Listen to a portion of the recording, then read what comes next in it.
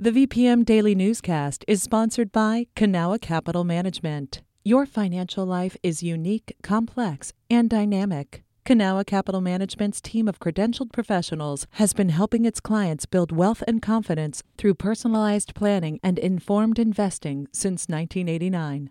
Learn more at cancap.com. That's KANCAP.com. You're listening to the VPM Daily Newscast, a recap of today's top stories in Central Virginia. From the VPM Newsroom in Richmond, I'm Benjamin Dolly. Governor Ralph Northam and top Democrats continue to roll out plans on how to spend more than $4 billion in stimulus money. But as Ben Paviour reports, Republican lawmakers say they're being excluded from discussions on how the federal money should be spent. Normally, all lawmakers can submit their ideas for state spending, but Democrat-controlled committees won't be accepting any proposals ahead of the special session next week. House Minority Leader Todd Gilbert addressed the issue in a call with reporters. You know, it may be that Republicans have a good idea, if you can believe that. Governor, Mr. Chairman, Madam Speaker, it may be that some of your members have good ideas that you haven't considered. A spokesperson for Delegate Luke Torian, a top Democrat, says it would be impossible to evaluate every lawmaker's proposals in a short session, although Republicans disagree.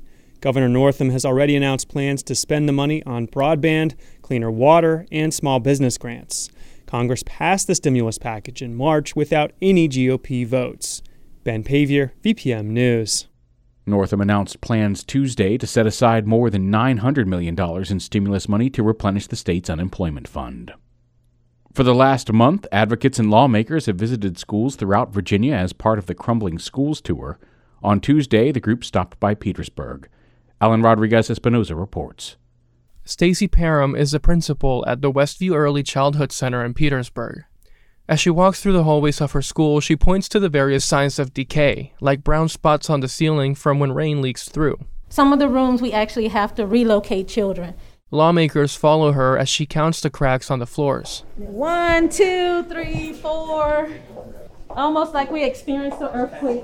Westview is the latest school Virginia officials have toured to see firsthand the urgent need for infrastructure upgrades in the state's poorest districts. We can talk about it all day, but you need to see it. That's Maria Petrie Martin, Petersburg School Superintendent. She hopes the tour will inspire state lawmakers to address school infrastructure when they meet next month. Alan Rodriguez Espinoza, VPM News. Governor Ralph Northam announced plans on Monday to use federal funds to improve school ventilation systems, but experts and advocates say they want more flexibility with how that money is spent. Keith Paragon is president of the Coalition of Small and Rural Schools. He says state funds could go to better use since they're not exclusive to pandemic-related needs. We have HVAC already as an approved expense under our current ESSER fund, so that recommendation is duplicative, and it is also short-sighted. His organization is also calling on the federal government to push back its deadline for spending pandemic relief funds so schools have more time to determine their budget priorities. The Centers for Disease Control has changed course on its May mask guidance and is now recommending that adults continue wearing masks indoors in some cases, as well as kids in school. The change was sparked by new data about the highly contagious Delta variant that has been shown to infect some vaccinated people. Megan Pauley has details. There have been 213 confirmed COVID cases in Virginia caused by the Delta variant since last December, according to the state's Department of Health. That includes 48 infections, and those 19 are younger. During a press briefing Monday, Governor Northam did not mention any plans to reinstate a mask mandate. Instead, he urged those who aren't vaccinated yet to get a shot. Let's look at the statistics on who's ending up in our hospitals and our ICUs and who's unfortunately dying. 97 to 99% of these individuals are those that have not been vaccinated. Northam's press secretary said Tuesday they will thoroughly review the new CDC recommendations. Megan Pauley, VPM News. On Monday, Richmond City Council unanimously adopted a declaration calling racism a public health crisis. Richmond is following the lead of state lawmakers and more than 200 other municipalities across the country that have passed similar resolutions, according to the Richmond Times-Dispatch. Richmond's plan includes the implementation of new laws and policies, partnerships with community organizations, and anti-racism training for city officials and employees.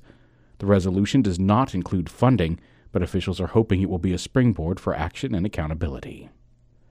The Virginia Hospitals and Healthcare Association yesterday requested funding from the American Rescue Plan to expand capacity in private behavioral health facilities. The news comes weeks after more than half of state-run hospitals announced they would halt admissions. Patrick Larson reports. In a letter to lawmakers, VHHA argued that the state is asking private facilities to take on cases that are more complex than they're equipped for, and said they've been unfairly criticized for not doing so. VHHA said they want to help, but are requesting $33 million to increase staffing and renovate facilities. They say the funds could open over 100 new beds. The state behavioral health system, operating at reduced capacity, is also requesting funds, including $12 million earmarked to address the bed shortage over the next 4 years. Lawmakers are meeting in Richmond next week to decide where the rescue plan funding will be spent. Patrick Larson, VPM News. Richmond City Council approved details for a proposed casino on Monday, according to the Richmond Times-Dispatch. If approved by voters in November, Urban One will be allowed to build a new luxury hotel and casino along I-95 in Richmond. City officials touted that the project will create over 1,000 new jobs and bring an expected $30 million in annual tax revenue to the area. But some local residents are skeptical about the project. A survey conducted by advocacy group Richmond for All found 45% of respondents were opposed to the project, and another 25% said they were still unsure. If approved, the casino is expected to open by October of 2024. This is VPM News. This newscast was recorded on Tuesday, July 27th at 6 p.m. Some of these stories may have changed from the time you've heard them. You can stay connected to what matters by heading to vpm.org/news or follow us on Facebook, Twitter, and Instagram @myvpm.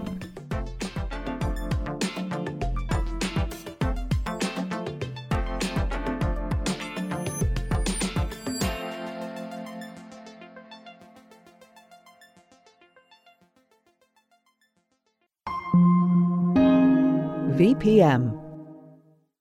There are so many issues playing out in RVA. I mean, pretty much anyone will tell you. There's definitely a lot of poverty. Finding affordable housing. Traffic, public transportation. Climate change and heat islands. Trying to find childcare in Richmond area. I'm Rich Marr, host of a new VPM podcast called RVA's Got Issues. Listen to the podcast starting May 22nd. Do you have issues with RVA? Haven't found out yet. Okay, good.